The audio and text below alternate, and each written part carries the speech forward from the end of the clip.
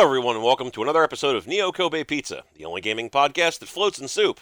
My name is Mark B., and joining me today is a good mutual friend of mine through other guests of the podcast, including Miss Crystal Stoltenpole, and independent game developer of games including sci-fi epic Mecha Ace, high fantasy adventure The Hero of Kendrick Stone, and a fantasy war drama series Sabers of Infinity, Mr. Paul Wang. How you doing today, sir? I'm all right. Pretty good. Excellent. Glad to be here. Very nervous to be here, but... There's nothing to be nervous about, sir. I am glad to have you here. So, when I had messaged you about being on the podcast, one of the topics that you had come up with that we bandied back and forth was the idea of how history can sort of impact narratives in general, but within the confines of gaming specifically as it relates to this podcast. Yeah, it's not just a matter of history in the sense of media interpreting past events, but also a matter of historiography, of how the creators themselves see the historical events that they're either interpreting or using for inspiration. So it's kind of a double-barreled topic, both in the sense of historical verisimilitude and the idea of just quote-unquote getting the story right, but also in the case of interpreting historical events as a political act in themselves. Oh, definitely. And you can see that easily in how fiction transforms political ideas of the day and makes them into fictional stories.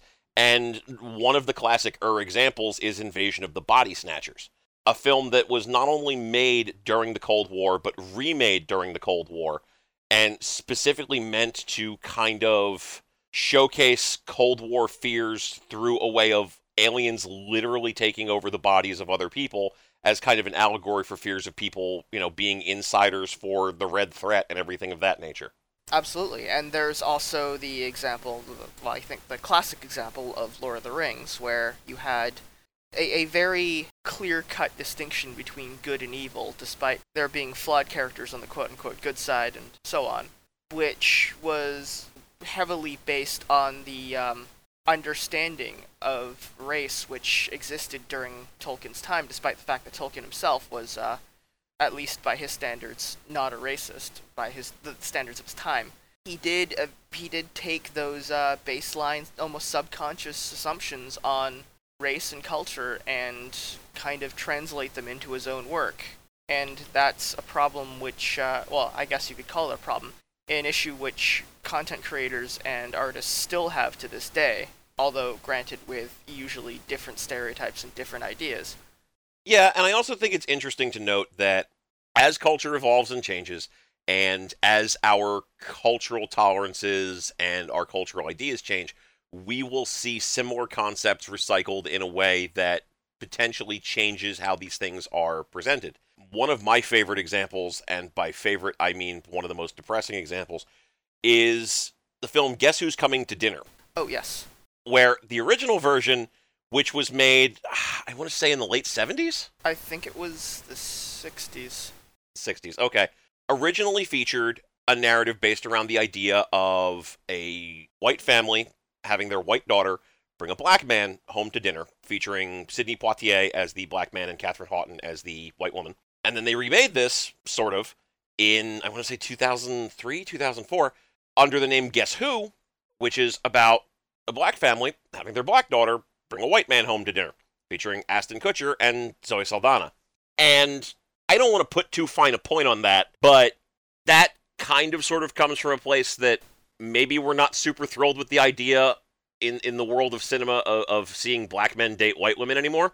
I would almost say that would be more tone deaf than intentionally based on because I mean the fear of interracial marriage and interracial relationships was just as great, if not greater, back in the 50s, 60s, and 70s. I think this might have been one of those attempts to quote-unquote not see race, so they could kind of create a subversion of the original story without really encompassing any of the fears that the original film was supposed to tackle, because the original film was focusing on the fear of white middle America dealing with the introduction of a black middle America, basically. The idea that you had this highly educated, morally upstanding black man dating their white daughter was a statement in itself. The idea that, look, interracial relationships and interracial marriage isn't going to end the world. It's going to be fine. You're just going to have to learn to live with it. But I don't think that same level of fear and racial apprehension exists within the black community, although obviously I'm not an expert on that. No, I just thought it was interesting, like that was kind of a change that was sort of indicative of what we've started to see in Hollywood these days, where you don't necessarily see the reverse. Like you'll frequently see white dude with non-white woman, but you rarely see white woman with non-white dude. Mm-hmm. Which is, it is what it is. Like, I'm not necessarily saying that, oh, we're doing this or doing that, but it is an interesting change as time has evolved, and this film is just kind of a pointed example of that. Yeah, I guess so.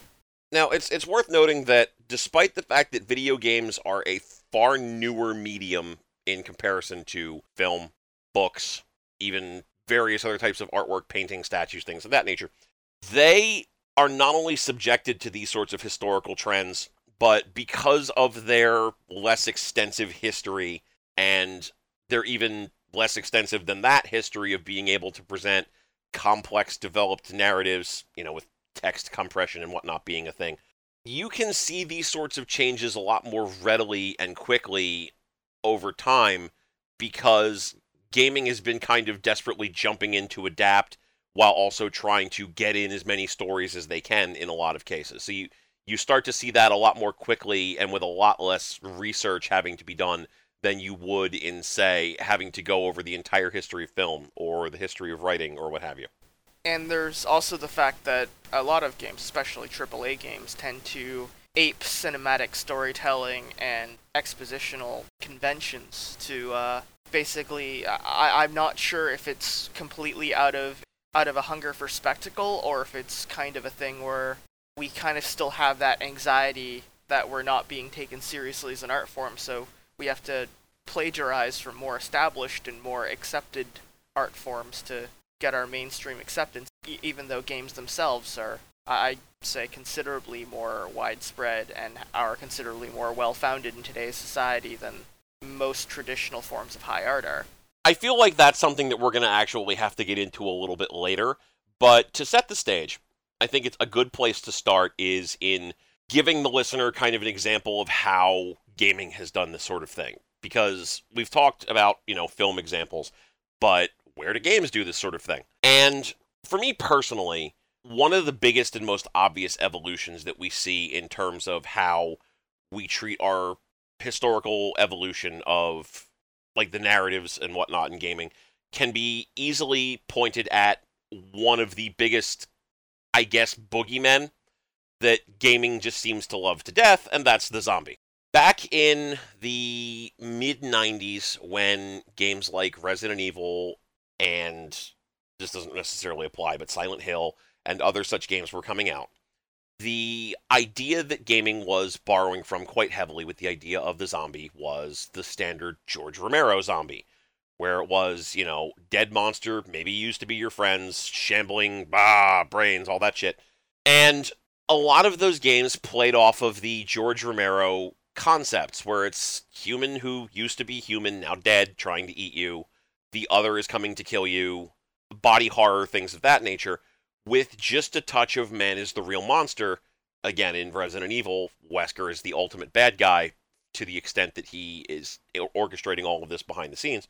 But the big focus was on the monsters, the scariness of the situation, being trapped in this house with these, dead things and so on and so forth. But then, as we as a culture started evolving away from the zombie story in and of itself into drama-heavy stories where zombies are kind of a part of that framework, but aren't necessarily the single biggest threat, i.e. The Walking Dead, as a perfect example, we've started to see games that were predominantly based around zombie-heavy, kill these monsters or be killed by them situations start to evolve their narratives in line with that, where some of these zombie stories have tried to actively ape the idea that The Walking Dead introduced. And of course, it's cliche to say The Walking Dead does this, but Dead Rising 3, The Last of Us, State of Decay, Deadlight all borrow from this. Drama is the most important aspect. Human drama, personal drama, and the zombies are just kind of a means to that end. It's almost like a disaster movie in that sense. Exactly. The zombies are just a disaster now. They're a thing to be survived rather than the core thing, the core motivator. And then other games in that genre just completely decided, no, we just want to be action movies now. They've embraced the idea of being the disaster movie, or even like 24 as a similar example. So you've got Resident Evils 4 through 6, and then Revelations really just became action movies where the zombies, the monsters, whatever, are just a part of the risk. And the big thing is about the action set pieces, the globe trotting, and things of that nature. I think that might actually have something to do with a post 9/11 mentality. I mean, in the 90s, we were supposed to have a new world order. Pax Americana was supposed to be on the rise. We were supposed to be heading towards a newer, freer, wealthier, more prosperous world. So naturally, or not the only thing, but the thing that threatened us the most was either our own internal base impulses or, well, the idea of the deterioration of nature or science gone mad or what have you. But now we've kind of gotten to a point where we want a disaster movie because it's the idea of the disaster is so ingrained in our recent history, but we also want a disaster that we can fight, that if we shoot it with enough bullets, it will go away. And that's, I think, actually informs a lot of gaming and how a lot of AAA games kind of try to see the world and frame their enemies after, over the past decade, pretty much.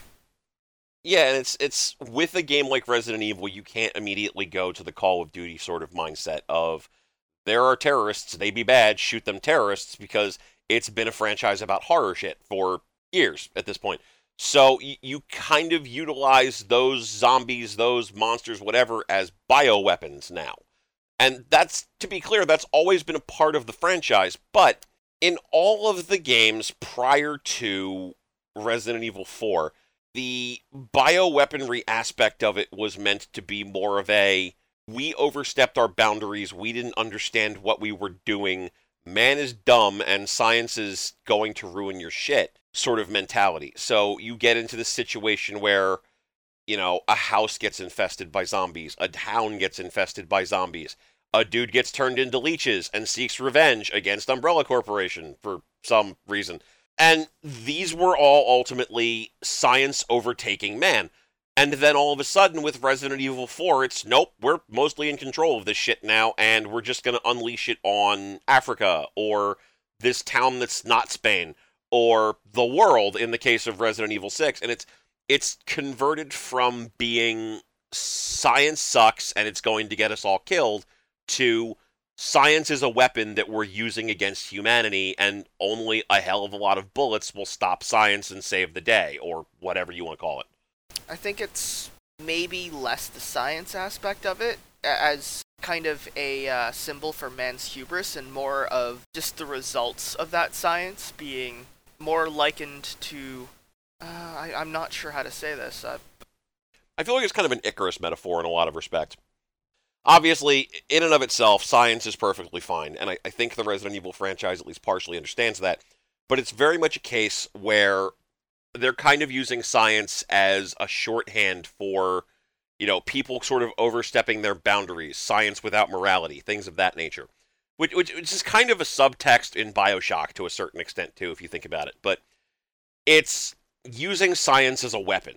Essentially, it's taking scientific concepts, regardless of the morality associated, and using it as a weapon to hurt others. It's the atomic bomb writ large.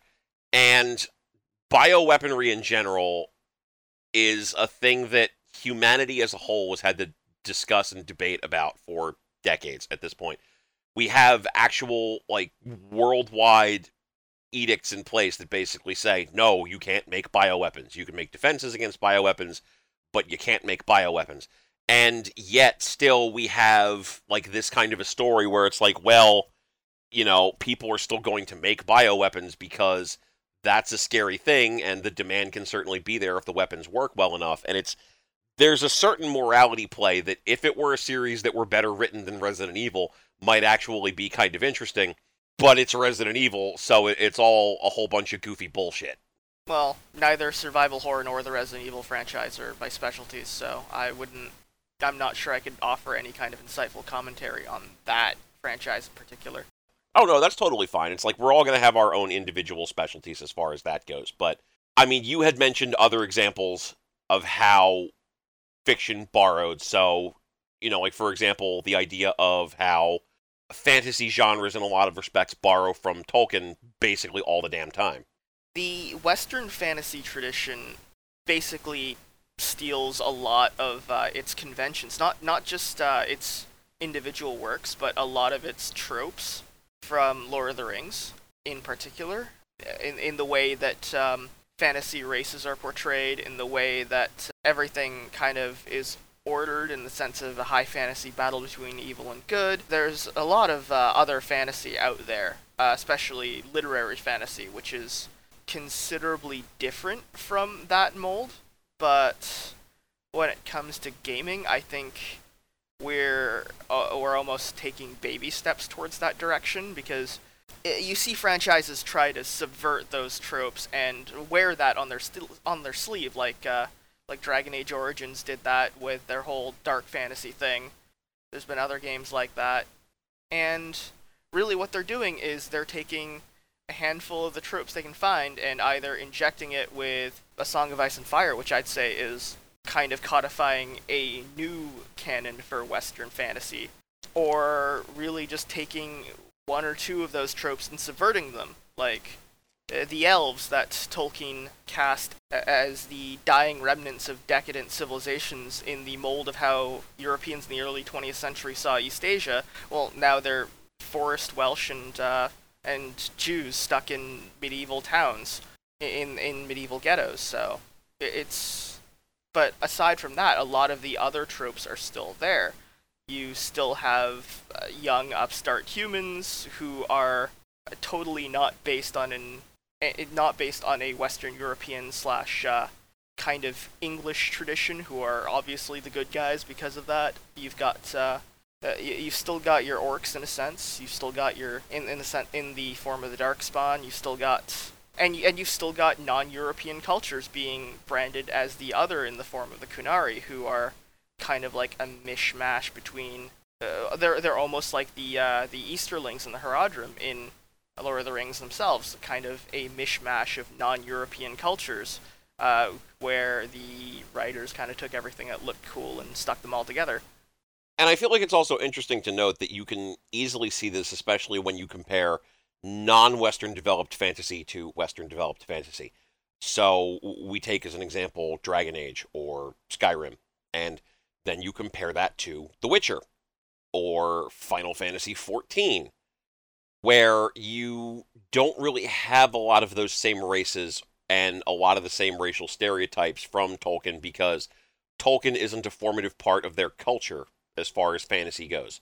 So in The Witcher, the entirety of the concept around that is that, they have these people who are sort of like the characters from Dragon Age in that they hunt down monsters, but whereas those in Dragon Age do so specifically for the Darkspawn, in The Witcher, it's much more kind of a thankless job that you do with all monsters, and everybody just kind of treats you like garbage for doing it. And then in Final Fantasy XIV, as an example, they don't really have anything based around one race being better or worse than any others, and standard conventions like dwarves or orcs or what have you are kind of put aside. You still have elves, though, obviously. So you can have, Lalafels, which are just knee-high humans in a lot of respects.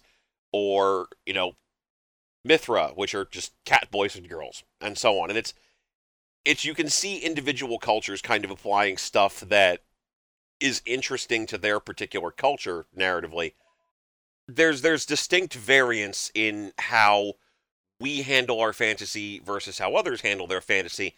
And when you start putting these things next to one another, it becomes more apparent that, maybe we have specific frameworks in place that we're consistently borrowing from. I would actually argue that both The Witcher and Final Fantasy XIV are they kind of take the same Tolkienian framework, but they interpret it based in they interpret it through a different lens. The way The Witcher takes the traditional framework of high fantasy and kind of filters it through an Eastern European centric understanding of history and politics, where instead of there being a clash between good and evil, you have sort of this war between this all-consuming quasi-fascist state in black armor and basically a series of very deeply flawed regimes which aren't, well, in the books they're better only because they have some redeeming qualities to them, and in the games they really aren't that much better. There's not much difference between Emir var Emrys and King Radovid. And I think that's, in turn, kind of informed by Eastern Europe's recent history of being stuck between a series of militarist governments culminating in Nazi Germany to the west, and then a series of imperialist militarist governments culminating in the Soviet Union to the east. And one thing I actually found rather interesting about the way that the elves in The Witcher are portrayed, because I have a theory that they're actually supposed to represent the Muslim ethnicities in Eastern Europe and the Balkans, because especially the Chechens, because and this is like just a pet theory of mine, but it's because the Temerian special forces that play a prominent role in hunting them down, especially in the second game, have they're called the White Stripes, right? There's a type of shirt.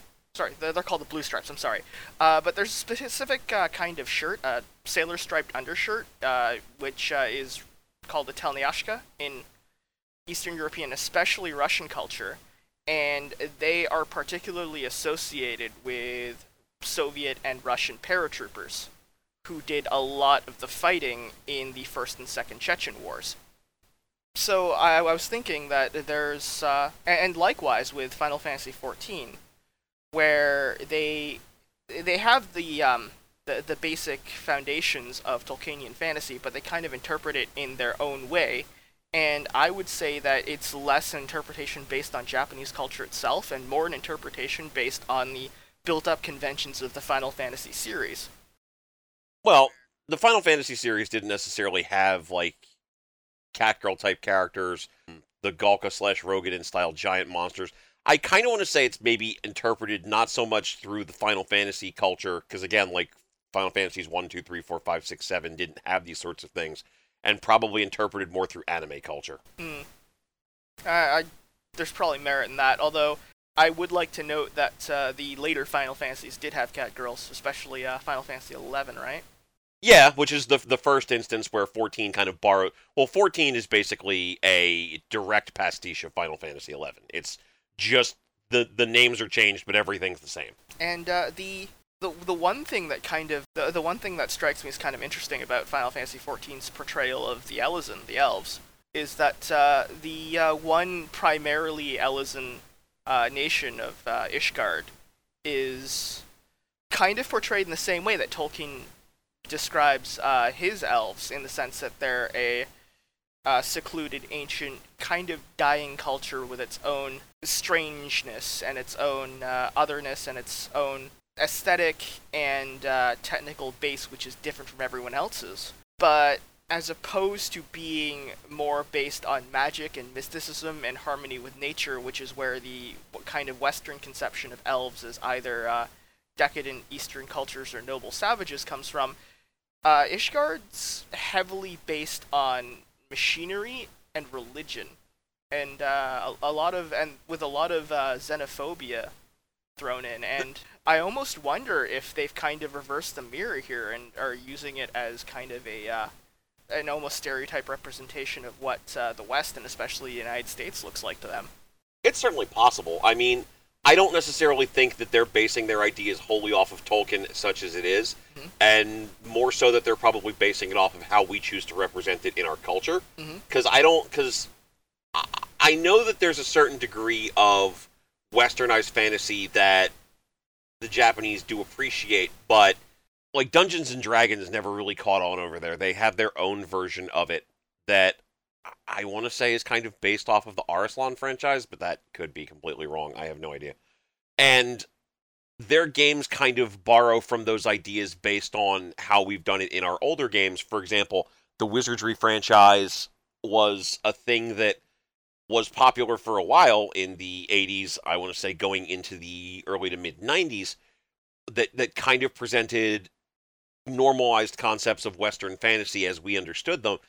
And that is still a really popular franchise in Japan to the point where they're consistently making, dungeon crawlers based in that universe. So I wonder if it's not so much that they have taken the ideas of Tolkien and worked with them as it is that they've taken our kind of mashed up versions of that and then mashed it up further into their own culture. That would make sense, yeah. And, I mean, going even further beyond that, we're also starting to see how, as franchises diversify a bit, they start to learn new lessons because they have to evolve with the times. And while it's not necessarily always in the best interest from a player-based perspective, it's kind of a case of there's only so much you can do with concepts that we came up with back in the 80s or back in the 90s or what have you, and we have to evolve that. And it's one of the examples that you had pointed out was the fact that we spent, like a decade in World War II in all of the various first-person shooters before we eventually just had to stop. Not just World War II, but a very, very specific, narrow focus on World War II. Specifically, this was also kind of taken from another piece of media, I'd say, that the Medal of Honor franchise and Call of Duty take, well, at least the World War II set entries in those series take heavily from Saving Private Ryan, specifically. Yeah. Especially the Omaha Beach scene, where you kind of have the same scene repeating in you have that in Medal of Honor. You have that in I'm pretty sure Call of Duty 2. I'm not sure about the others. And definitely there is an intro in the beginning of the tutorial mission for Company of Heroes that almost matches that scene, kind of not shot for shot, obviously, but very closely. Yeah, and it's the Battle of Normandy in particular is a big one that shows up more often than it probably needs to the point where when we even got out of the point where we were doing World War II games and id/Ravensoft/Bethesda/whoever wanted to revisit that concept in Wolfenstein The New Order, they did a version of that particular battle, I should say. But it was with this weird futuristic shit going on with, murderous, robot dogs and whatever other crazy stuff that had been come up with for that narrative.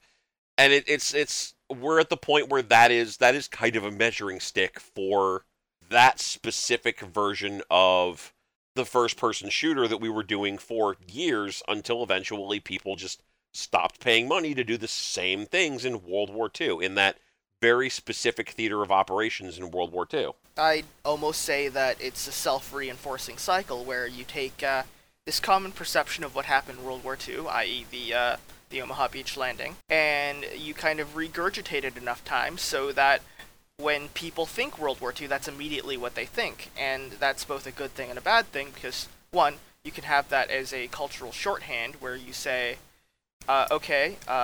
this is Omaha Beach, I'm in a Higgins boat, I know what I'm doing, and suddenly it's a cultural touchstone which brings all the other references in and kind of puts everything together.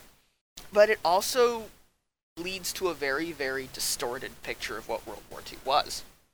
And I'm going to kind of jump subjects again, but one thing I noticed when Battlefield 1 was announced a couple months ago, that a lot of people said, why would we want a World War One game? It's just you're just going to die like animals in muddy trenches, and that itself was kind of reinforced by the media about the First World War that came before, especially things like, say, Blackadder Goes Forth. Or even in gaming perspectives, what was the one game? Valiant Hearts. Yeah, or Verdun, which is literally where a regular multiplayer match is pretty much you dying like an animal for 20 minutes repeatedly, and despite the fact that that was actually a very, very, very small portion of World War One, and Battlefield 1 kind of caught on to that by showing off a whole bunch of different portions of it, including the Gallipoli landings, the battles of the Isonzo, where trenches were actually extremely hard to dig because most of the ground was some kind of soft stone, so any kind of shell burst would be sending sharp stone fragments everywhere. And the Arab revolt in the Middle East, and these are all things that haven't really been shown, kind of like how we had this huge glut of World War II games, but because the codifiers of that series was you're generally playing as an American soldier, going through a certain set list of battles, you don't get to see the rest of the war. Like, there was an entire campaign fought against the Imperial Japanese Army in Southeast Asia, which I don't think there's any game about that at all.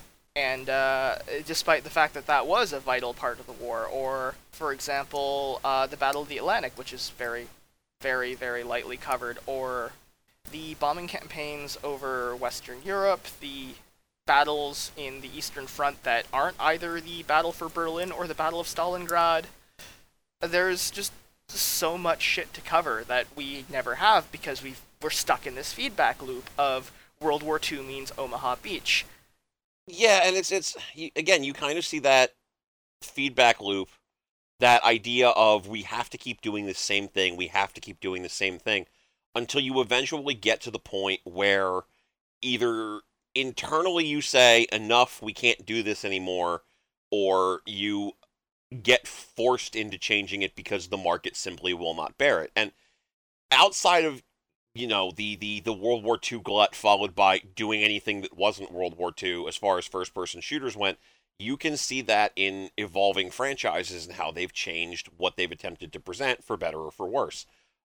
The evolution of the Tomb Raider franchise, where Lara Croft was invented in the 90s and she was just Indiana Batman, and that character, as presented, eventually came to a point where the parent company could not market her any further than what they were doing and said, all right, we need to remake this character, and they made her into a more vulnerable character for the modern era. Or Devil May Cry started off as, a comedy action series featuring a wise-talking smartass, and then Capcom says, well, we need to do something different, and they kind of look to the Western ideas of, heavy consumerism a la, like a Fox News or a They Live, and they build their concepts in that way into a more serious horror-themed action-style experience.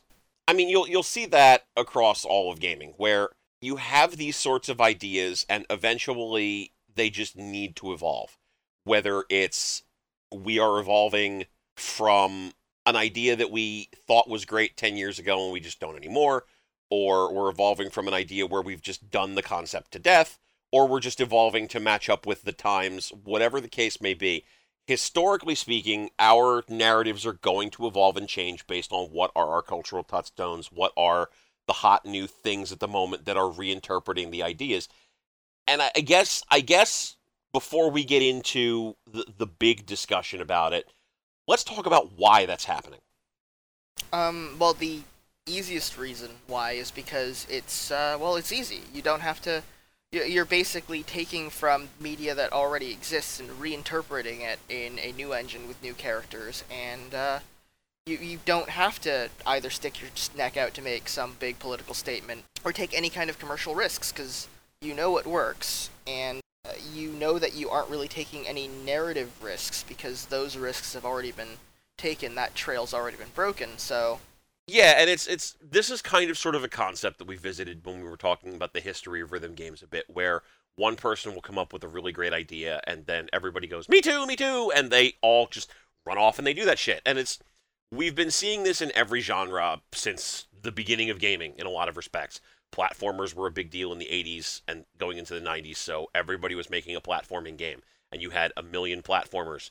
Guitar Hero just exploded the idea of the plastic instrument genre. So then we saw Harmonix break off and do that with Rock Band and so on and so forth. And narratively speaking, that's no different. So you will see situations where, again, going back to the idea of The Walking Dead, we've changed what the zombie concept is in fiction. We've changed what zombies represent. We've changed what the ideas are surrounding that. So you can't just do another Resident Evil where it's 10 hours of fighting monsters the whole time until somebody at the end is like, "Ha, I'm a dick." And we go into that. It has to be something different. It has to turn into a character-driven story first and foremost. And the thing that is most interesting here is that they do it because that's kind of the way the culture shifts, but also, as you said, because it's easy.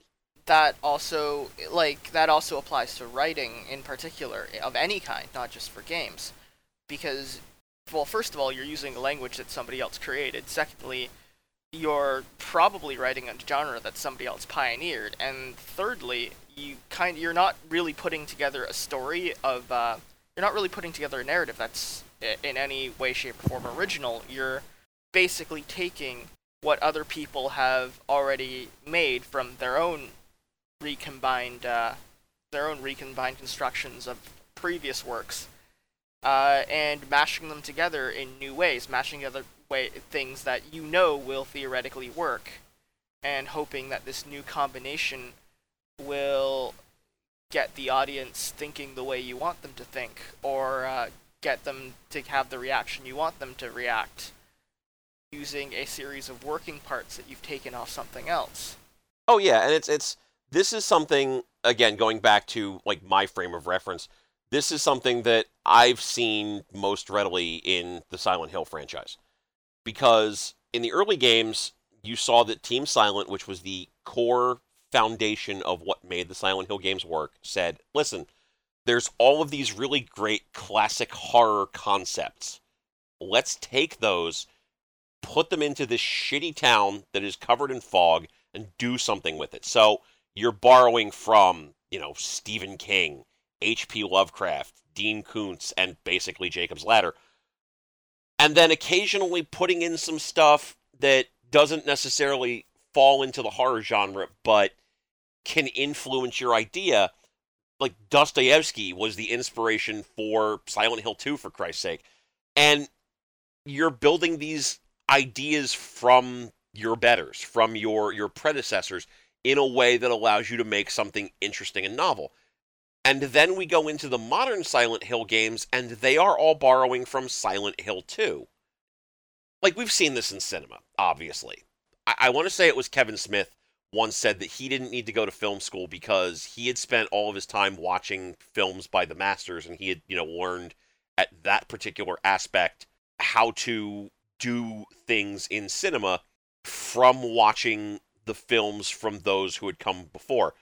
Now, arguments about whether or not Kevin Smith actually needs to go to film school aside, the key point of that is you are going to learn from the people you idolize. I honestly say that all of my work is both inspired by the genre conventions themselves and by work that normally exists outside of whatever genre I'm writing in. Like, for example, when I wrote Mecha Ace, my obvious main inspiration was real robot anime, specifically Mobile Suit Gundam and Full Metal Panic. But I also took a lot of inspiration from a lot of written military science fiction, especially by David Weber, and it's and that combination of things was what I thought made that story unique, to the point where people were saying that I was I was kind of taking a hatchet job to the mecha anime tropes I didn't like, but it wasn't even my hatchet. I was just taking concepts that I appreciated from another genre and applying them to ones where those conventions didn't even apply in that universe.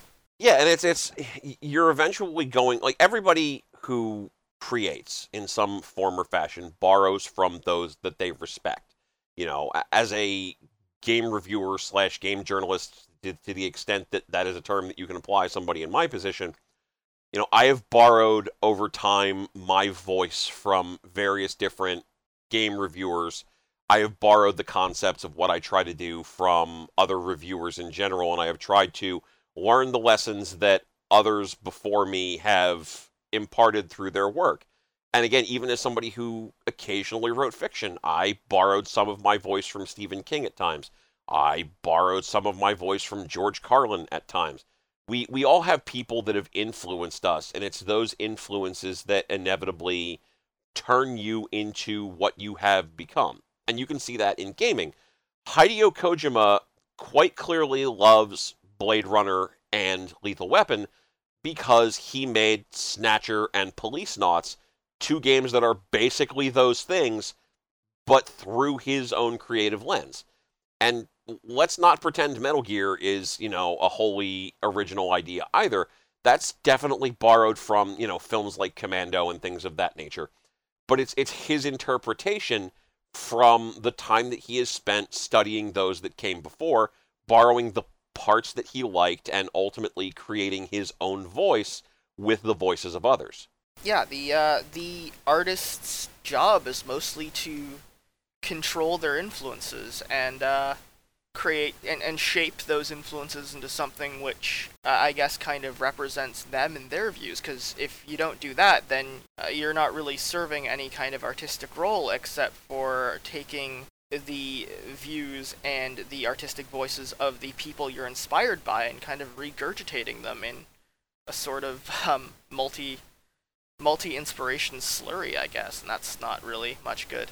Yeah, and it's really interesting too that we're starting to get to a point now where gaming has been a genre, has been a media enterprise, whatever, for as long as it's been, that we are starting to see newer independent game developers come into their own by taking those ideas from other developers and applying them to their own games, to the point where we're seeing those sort of gaming homages that we used to only see gaming borrow from other mediums. Again, it's as I said, no surprise that Snatcher is borrowed from Blade Runner. It's no surprise that Policenauts is borrowed from Lethal Weapon.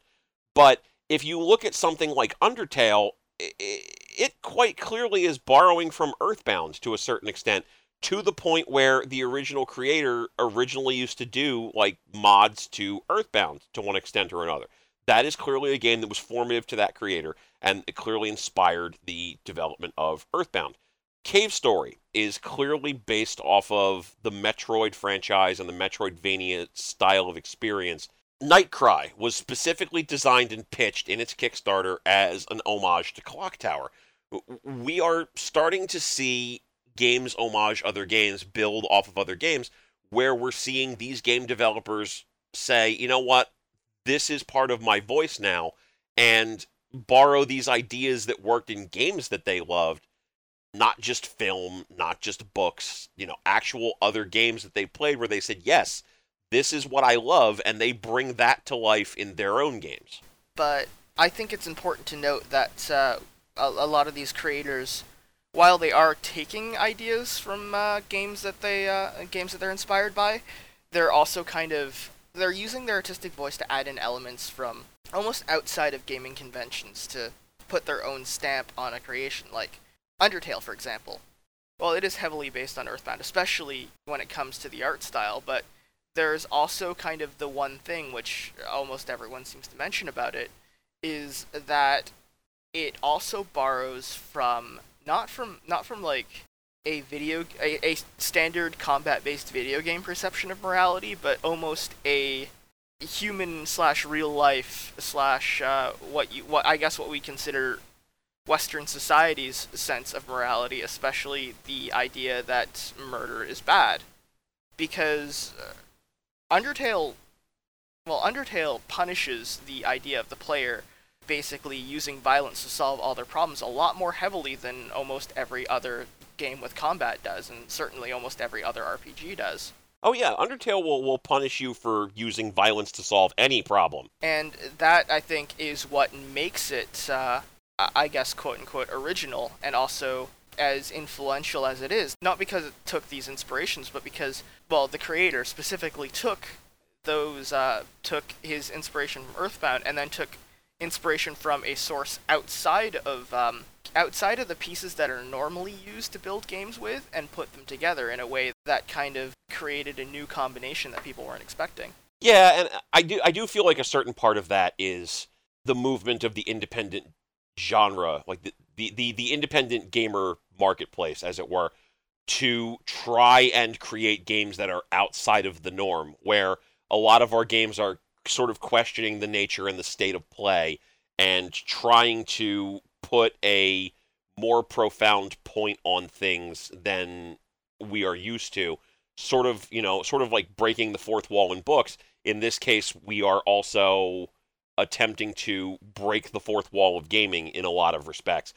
But a big part of it, as you said, is taking ideas from outside of the genre, and maybe even outside of just basic media understanding in general, and combining them with elements that have come before in gaming, which I think is really interesting, in that this is where you started to see within the world of cinema and within the world of, literary pastimes, like some of the best and most interesting developments come forth when people started taking things within their own genre and then crossbreeding them instead of just borrowing from inside or borrowing from outside, where you're cross-pollinating these different ideas and these different concepts together.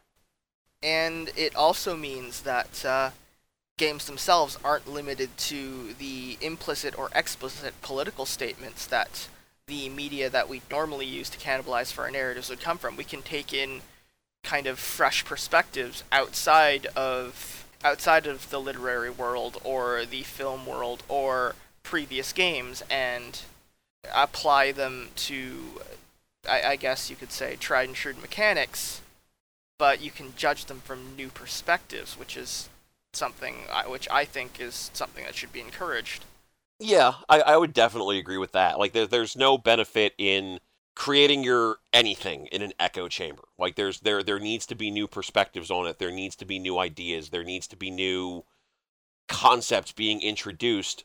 We need to have not only just new ways of looking at things, but new questions to provide these answers to. Like, you can't just keep answering the same questions in different ways. We need these new questions coming in that shape our worldview.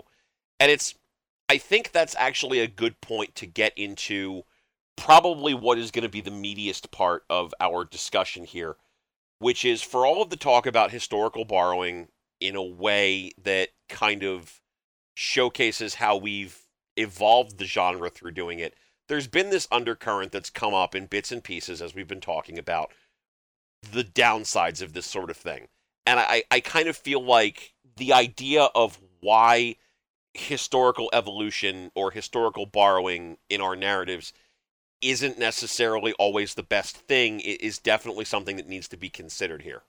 Yeah, like I said earlier, if the artist doesn't themselves take steps to control the materials they've taken from their inspirations, then you're effectively just regurgitating the biases and the perspectives that have already been given. And I think either a really good or a really bad example of this is The Division, which came out earlier this year, which I played a lot of and I enjoyed it. Like, it's an enjoyable game, but it borrows heavily from both post-apocalyptic media and especially from Tom Clancy's techno thrillers. And the problem with that is that it takes the premise of a techno thriller, which is basically that there are bad people who want to do bad things, and it's up to a group of government-sanctioned people with extraordinary powers and really, really shiny toys to stop them. And it kind of merges that with the idea of society and breakdown, society and chaos, and it creates this fusion of that setting where you have an effectively post-apocalyptic New York, where you are playing as the heroes of a techno thriller, and the implications of that are kind of horrifying because you've got half the city still alive, and you're basically running around. One, you're running around as people who are utterly unaccountable with all these shiny gadgets sanctioned by the government, and two, you're interacting with this world mostly by shooting at it. So, despite the narrative being the idea that the Division is supposed to be a heroic rescuing force which is here to, save the city, and the developer's own admission that they were trying to be apolitical, that attempt at being politically neutral means that they weren't able to shape the setting and shape the narrative in a way which could have justified why the player characters are basically playing members of a government-sanctioned death squad with orders to shoot anyone they don't like. Yeah, I am not super comfortable with the idea that the Division as a concept is kind of sort of saying, all of that, NSA spying shit that we were worried about, no, that's fine. That's totally cool. Because, eventually we're going to have to save the world, or whatever the fuck. It's basically saying, it's okay that there's a deep state, and it's okay that it exists, but what they really need are more automatic weapons. Jesus Christ. Yeah, it's... I was not super thrilled with the idea of what that was trying to convey, and it's... You take that a step further, and you talk about not just, carrying over those sorts of biases, but other sorts of biases. And we don't see this that often, but it happens, and it's egregious when it does. Let's just, for a moment, talk about fantastical fantasy racism. Oh boy. Yeah, so, I'm just gonna come out and say it, because there's an entire page on TV Tropes that uses the term. I love Mass Effect. I think it's a great franchise. But can we talk for a minute about the Volus? They are literally space Jews. Yep. And I don't even mean they're practitioners of Judaism or they're Jewish. They are stereotypical, negatively stereotyped Jewish people in space. Their whole thing is making business deals, money, money, money, money, money. It's clearly borrowing from all of the worst stereotypes of Jewish people. And I am just not sure at what point, BioWare looked at this and said, yep, that's good, kick that out the door, we're fine with that. It's the same thing with fantasy, but I think science fiction gets kind of more of a... I guess more of a free pass with it, because they manage to, especially if they manage to do the non-human body types, but, I mean... I almost think it's less the fact that the Volus are space Jews, and more the fact that they're a science fiction race based on fantasy tropes for space Jews. Kind of like the Asari are space elves, or the Batarians are basically space orcs, to some extent. Actually, no, I'd say the Batarians and the Krogan are both space orcs using different tropes, either using the noble savage trope or the invading morally bankrupt horde trope. I'm pretty sure these aren't all explicitly based on racial stereotypes, but they kind of are. And the way that writers, especially fantasy writers, kind of frame them definitely are. I mean, forgive me if I'm wrong, but the Warcraft settings orcs are still based on magical Native Americans, aren't they? Kind of a bit. Likewise, how rare is it that you see humans that in a fantasy setting that are not in some way Western European, especially if they're a major subset of Western European, especially if Western European humans are a major subset of humanity in that setting. I mean, you're almost never going to see a fantasy setting where all of the humans are non-white. And it also gets to be particularly concerning when you get to the point where you inevitably have to take historical contexts and you kind of have to apply them through modern wants and needs and narratives. Obviously there is a push, and with good reason, I personally feel, for diversifying who are our main characters in games. Like, there's only so many times that we need to release, another fucking product that allows people to beat off to bald-headed space marines or whatever the fuck. There can be women in games, there can be black people in games, there can be Asians in games as the main characters, and that's cool, and I would like to see more of that. But eventually, you kind of run headlong into the idea of how do you interpret that through the lens of history? And dealing with the last few Assassin's Creed games kind of makes that a problem. Because, like, Assassin's Creed 2 is an example, and the two other games that came after that were basically the Ezio Auditore story. You could really only do heavily male-focused primary narratives where female characters showed up as sort of secondary parts to that because women weren't exactly given a hell of a lot of power, and in a lot of cases they had to do their work behind the scenes. And don't get me wrong, doing that sort of a thing would be an interesting story in and of itself, but eventually you're going to come back to the point that sooner or later you're going to have to get to a position within the confines of history where women have enough power and enough representation to where they can do the sort of stuff that a character like Ezio can do for it to work within history. So you either have to fudge a hell of a lot of shit, or you just have to not do that and like not have that character option, and neither one is going to make everyone happy. I would actually disagree there. I think that historical verisimilitude is obviously something that you want to aim for in games set in historical settings. But what you prioritize as being more high priority for nailing the realism on is itself kind of a political statement. Whether you decide, like, for example, is it more important to have this gun sound exactly the way it's supposed to sound, or is it more historically accurate to have a certain organization or a certain political movement be as racially diverse as it was historically, or for example, and I would say that if we can fudge things in historical settings like dysentery or getting infected wounds by just saying, look, sure, this was possible. Sure, like, it might have even been likely, but that it was possible that he might have never gotten infected wounds or, like, dysentery or suffered any of the other historically accurate parts of that setting. We could also say that, look, it's implausible that a woman or a person of color could have been here in that setting, but it's not necessarily impossible, especially given the later portions up to the early modern period, where the existence of traveling scholars and traveling merchants and traveling dignitaries are vastly understated in conventional historiography. I would definitely say that it is possible to say that, look, there might have only been, say, for example, five women fighting in Wellington's army at the Battle of Waterloo, but you can play as one of those five.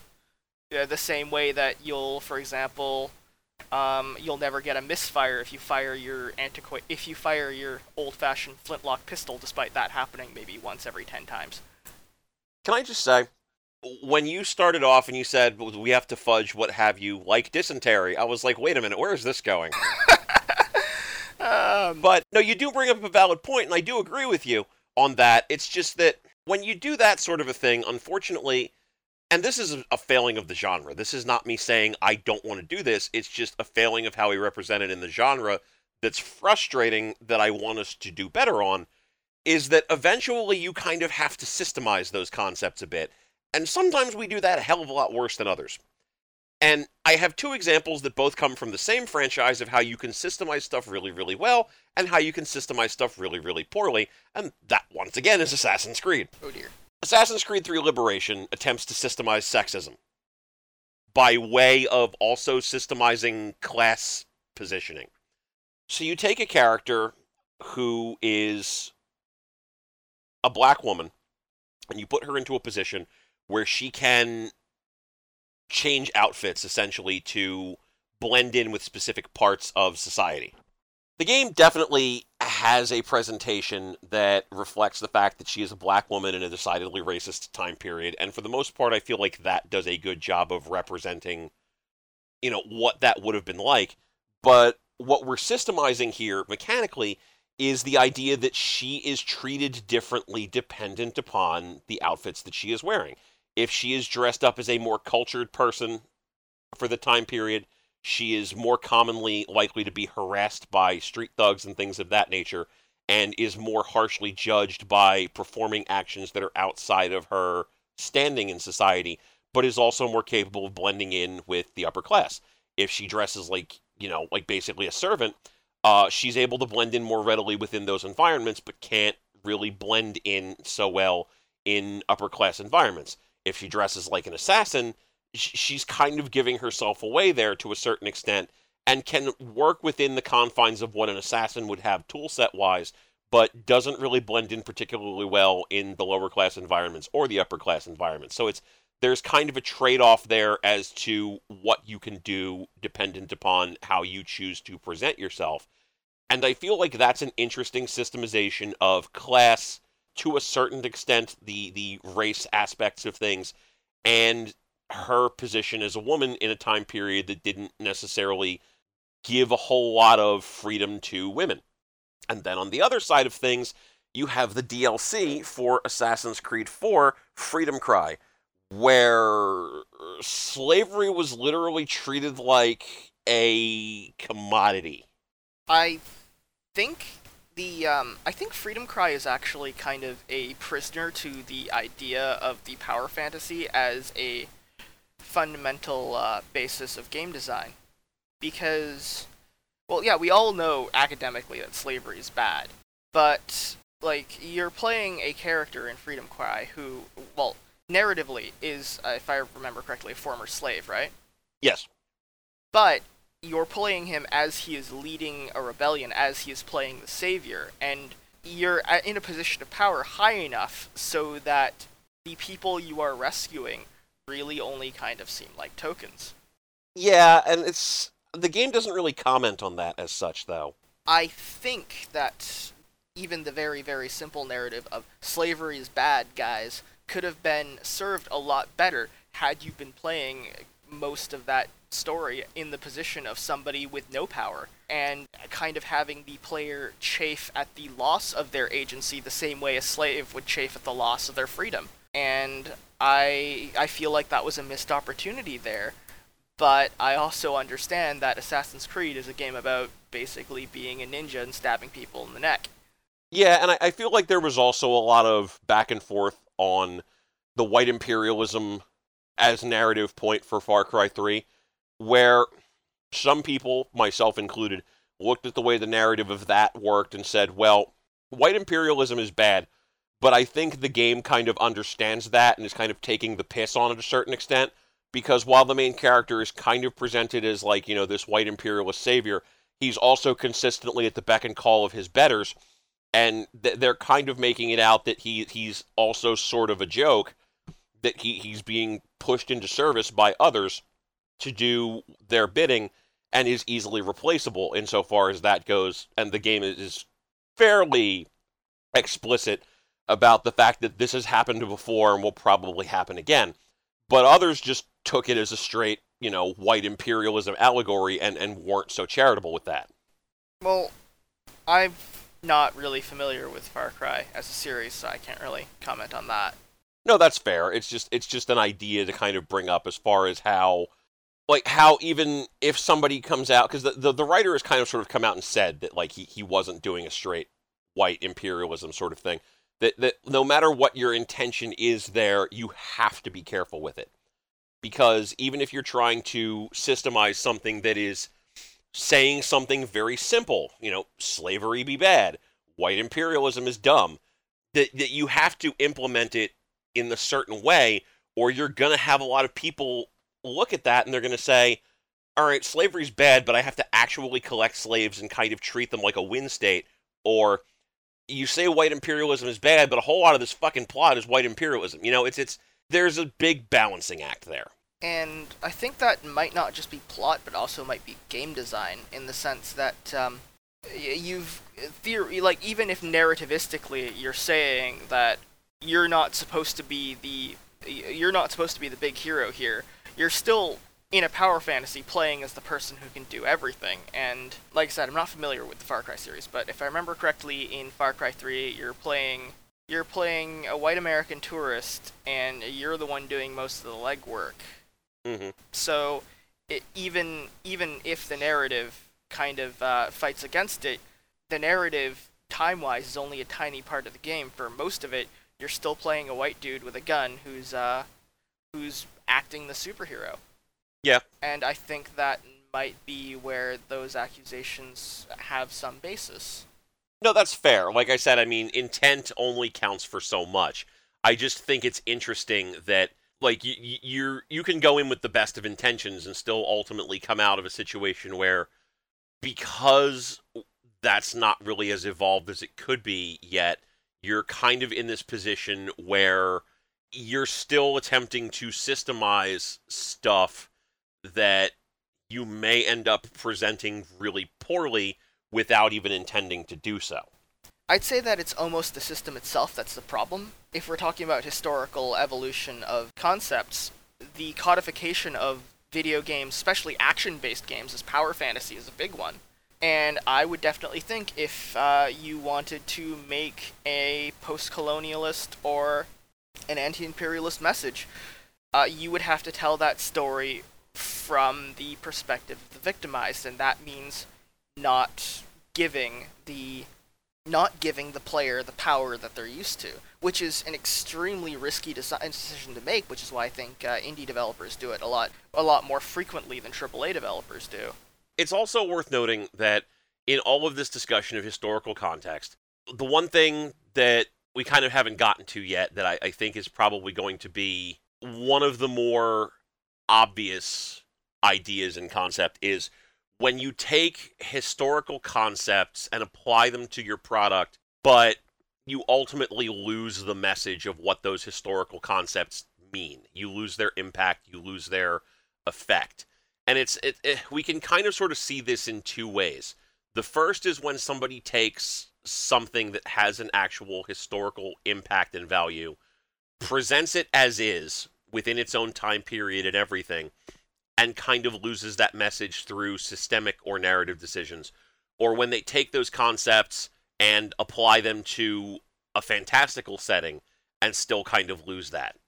And in the first case, the example that comes to mind immediately to me is Grand Theft Auto San Andreas. Grand Theft Auto San Andreas is one of those games where it's kind of taking the view of 90s racial tension in California. You know, the LA riots were still a thing that was reasonably fresh in everyone's mind. And cinema, in particular, was very into the idea of creating stories around that environment, that world, because there were directors who were coming up who had directly been exposed to that and had a story they wanted to tell. Like, this is at a point where, you know, John Singleton produced Boys in the Hood, which was a very direct, in-your-face representation of what black people were going through during those time periods in that environment. Do the Right Thing. Spike Lee presented a very simple but powerful story about racial tension, again, during the LA riots, that had real depth and impact. And then you try to apply that story to Grand Theft Auto with its weird, jokey, haha bullshit about, like, Laszlo making fun of people on the radio and, you know, billboards about penis jokes and, you know, this general inability to present a world that isn't Saints Row. So you've got this really powerful story set in a time period where that's meaningful and says something, and you're setting it against this backdrop of haha dick jokes. And it feels more like this tonal clash that's like the most deflated version of Don't Be a Menace that you can imagine. I honestly think that San Andreas could have worked as a tragic comedy almost in that sense. But if it weren't for, once again, that whole thing of being imprisoned by the convention of power fantasy, because, like, Grand Theft Auto's whole appeal is you steal cars, you gun down people you don't like, and you basically have the ability to do whatever the fuck you want, damn the consequences. Even if the police do eventually hunt you down, you'll just end up getting wasted and, popping out of a hospital with minus some of your money, right? So I feel like if they wanted to do a story based on racial tension, they would have had to systematize the fact that not only is the system against you, which the narrative does kind of underline very well with the existence of Officer Tenpenny, but it has to systematize the idea of the tensions being so high that you're like one bullet away from losing everything. And while the narrative tries to hammer that home, the game itself really doesn't. It still becomes relatively consequence-free crime romping. Yeah, and I feel like that kind of comes back to the conversation I had with Matt Yeager a while back on Ludonarrative Dissonance, where, once again, you have this gritty urban crime drama about this character who's being screwed over by the law, but also commits wacky acts of cartoon violence and just fucking shoots up everything, and, like, nothing really bad happens to him unless the narrative demands it. Going on to the other side of things, I don't necessarily feel like this was as bad as it was portrayed it was going to be in the lead-up, but Deus Ex Human Revolution has this very clear indication that it kind of wants to treat augmented citizens as sort of a talk about racism. And it's not as direct as the advertising laid it out to be. It's not as direct as the media being presented laid it out to be. But it's definitely there. There is definitely a distinct undercurrent of, future racism with people calling you clanks and augmented people being segregated to ghettos and, just general mistreatment by the police and being hassled and things of that nature. But the game doesn't really have anything to say about that. Yeah, it's kind of almost set dressing, especially since it doesn't really... Well, obviously it makes the stance... You kind of have to make the stance racism is bad, but it doesn't really take any effort to hammer that home, I don't think. Not in a way where the player would actually, feel the impact of it. I mean, in Human Revolution... Anyways, I haven't played Mankind Divided, so I wouldn't know about that.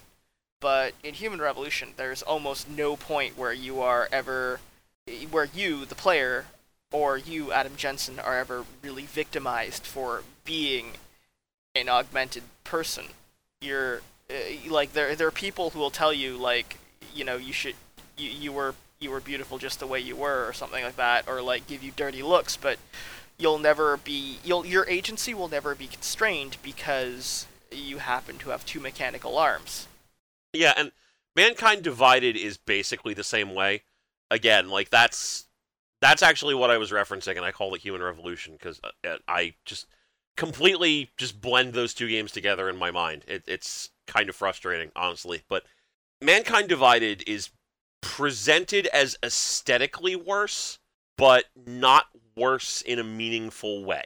People will, say racist shit on the street. It's much more direct, much more out in the open. They call you a clank, the cops harass you, all this shit.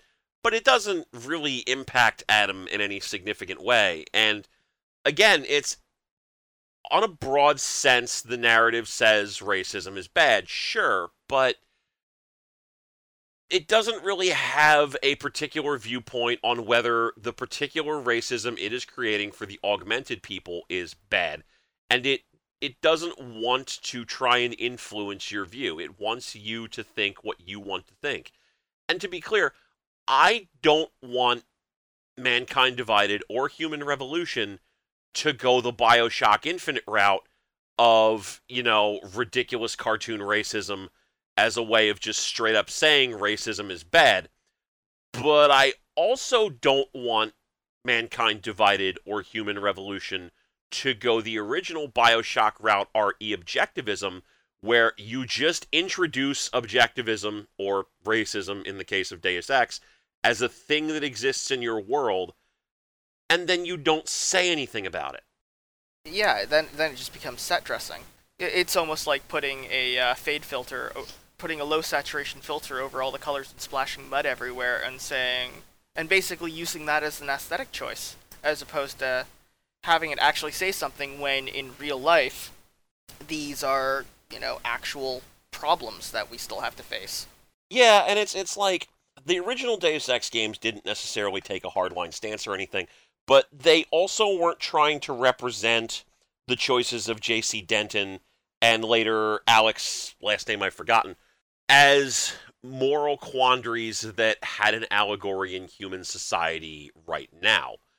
In those stories, the allegory was much more based in the idea of the technological singularity and transhumanism, which we're not at a point where that's a thing that we have to really morally concern ourselves with. Like, just because Zoe Quinn put a fucking magnet in her finger does not mean that we're going to be like bonding ourselves to machines tomorrow.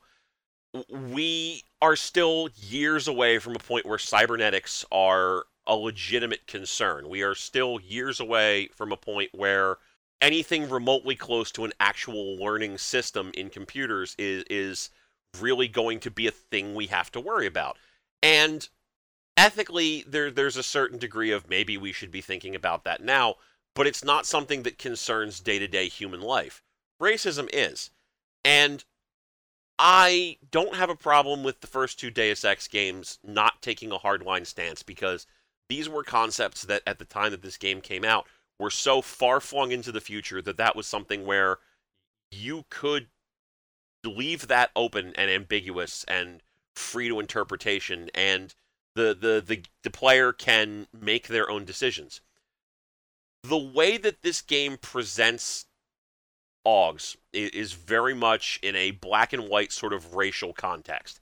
And it's not necessarily as bad as, again, the media presented it, but it's also worth noting that a lot of the reason why it's not as bad is because we don't have context for a lot of it. It's literally just, they call me Clank when I play as Adam Jensen, and I'm clearly aware that that's, a derogatory term, but I don't have any frame of reference for why it's bad. There's also the fact that, like, racism itself is more than just, the surface aspects of being called ethnic slurs or being hassled by police. It's also that's kind of the tip of an iceberg of an entire system, which you don't really have if you're just taking those surface aspects and transplanting them into a game world. And speaking of feedback loops, like, in our world, racism is itself tied in with things like class and perceptions of danger and economic instability. Whereas, once again, I am kind of speculating here, but because we don't really see like this kind of thing. But last I checked, Adam Jensen is capable as an augment of punching through walls and grabbing people behind them. I'm pretty sure no real ethnicity in our world is capable of doing that. Yeah, which was always kind of a thing that was really confusing to me about, like, X-Men. X-Men as a racism allegory was always kind of flimsy because black people are not growing claws and stabbing you through the neck. Yeah. As a homosexuality allegory, I think it worked a whole lot better. The main problem, I'd say, is that it takes a real-world issue, which still victimizes people, and almost gives it a justification for why it might be considered okay. Yeah, and the other thing that's really confusing is that if you played through to the end of Human Revolution, going into Mankind Divided, the other thing that was really frustrating about the racial allegory as it relates to its ramping up in Mankind Divided is the augmented people are ultimately sent like a signal that makes them go crazy, go nuts, and just kill people and break shit. And there is a real concern that what if somebody attempts to exploit that again? And there's definitely an undercurrent narratively of, well, why isn't the government trying to prevent that from happening? Or why aren't we doing something? And there's a certain degree of, okay, the government sucks, and they're ultimately being controlled by the Illuminati and blah, blah, blah, whatever. But the narrative doesn't really try to support the either side in a way that it makes them worth supporting. You've got a whole bunch of people who are, putting these people into camps because they potentially represent a threat. Because what if they're exploited again? And they're being horrible about it, and they're being shitty, and they're just being rude. But they also have a legitimate fear. But, like, we're not really doing anything to explore that. We're not really doing anything to expand on that. It's Adam Jensen is doing spy shit around this concept, and I feel like there's a better story to be told in there. Like, at best, I feel like you could have probably framed Mankind Divided as the NRA debate. Or as the gun debate, I should say. Where, do we need guns? What benefit do guns bring into our lives? What negatives do they have associated with them? Because a gun is a tool. No better or worse than the person who uses it. True, but then again, most gun owners don't need guns to live. So, there's kind of its own problems. No, but I feel like you could probably do a better job of framing that idea around the gun debate than you could framing it around racism. Because, again, we didn't have a thing happen where all of the Asian people in the U.S. suddenly got a kill signal and started murdering, like, just random people in the streets, you know? Like, that's not a thing that happened, and that's not a thing that's ever gonna happen. Like, we're not just gonna send a signal one day and, all of the Hispanic people have just randomly started murdering folks in the streets. We have no idea why that's happening. Better put them all in camps, you know? That's a genuine problem when it comes to trying to transplant real-world issues into fictional settings, because in certain fringe parts of the right wing, there are people who are afraid that black people will rise up simultaneously and start murdering white people. Like, that is a crackpot theory that actually gets circulation. And the idea of a AAA game basically saying, we're putting these people in camps because they rose up and started murdering random people. Oh yeah, this is an allegory for apartheid, which is a system which historically has oppressed black people. I'm like, yeah, that's a little bit. I wouldn't have done that. No, I feel like Valkyria Chronicles actually did a pretty good allegory of racism with the Darkson characters. Although the fact that they were all white was kind of not so great. But don't spoil that for me. I haven't beaten Batimus yet.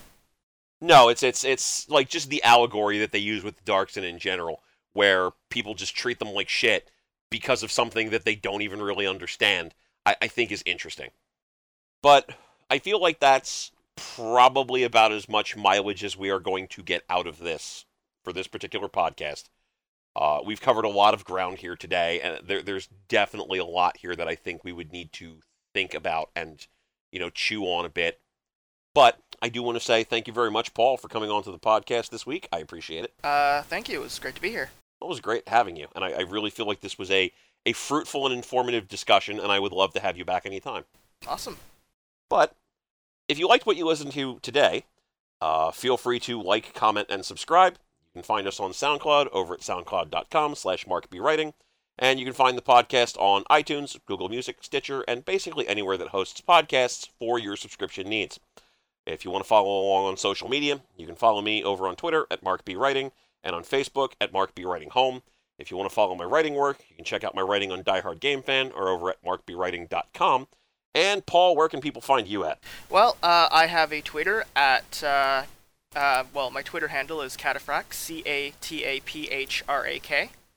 I've also got a Patreon where I do stuff I do world building stuff based on my my fantasy setting, the Infinite Sea, which is Sabres Infinity and Guns Infinity. That is at patreon.com/ once again, CATAPHRAK. So if you're interested in listening to more of my rambles, but in text form, you can find me there. All right. And on that note, join us next week when our topic will be the top 5 games that best systemize sexism. On behalf of Paul Wang, my name is Mark B, saying stay safe out there, junkers.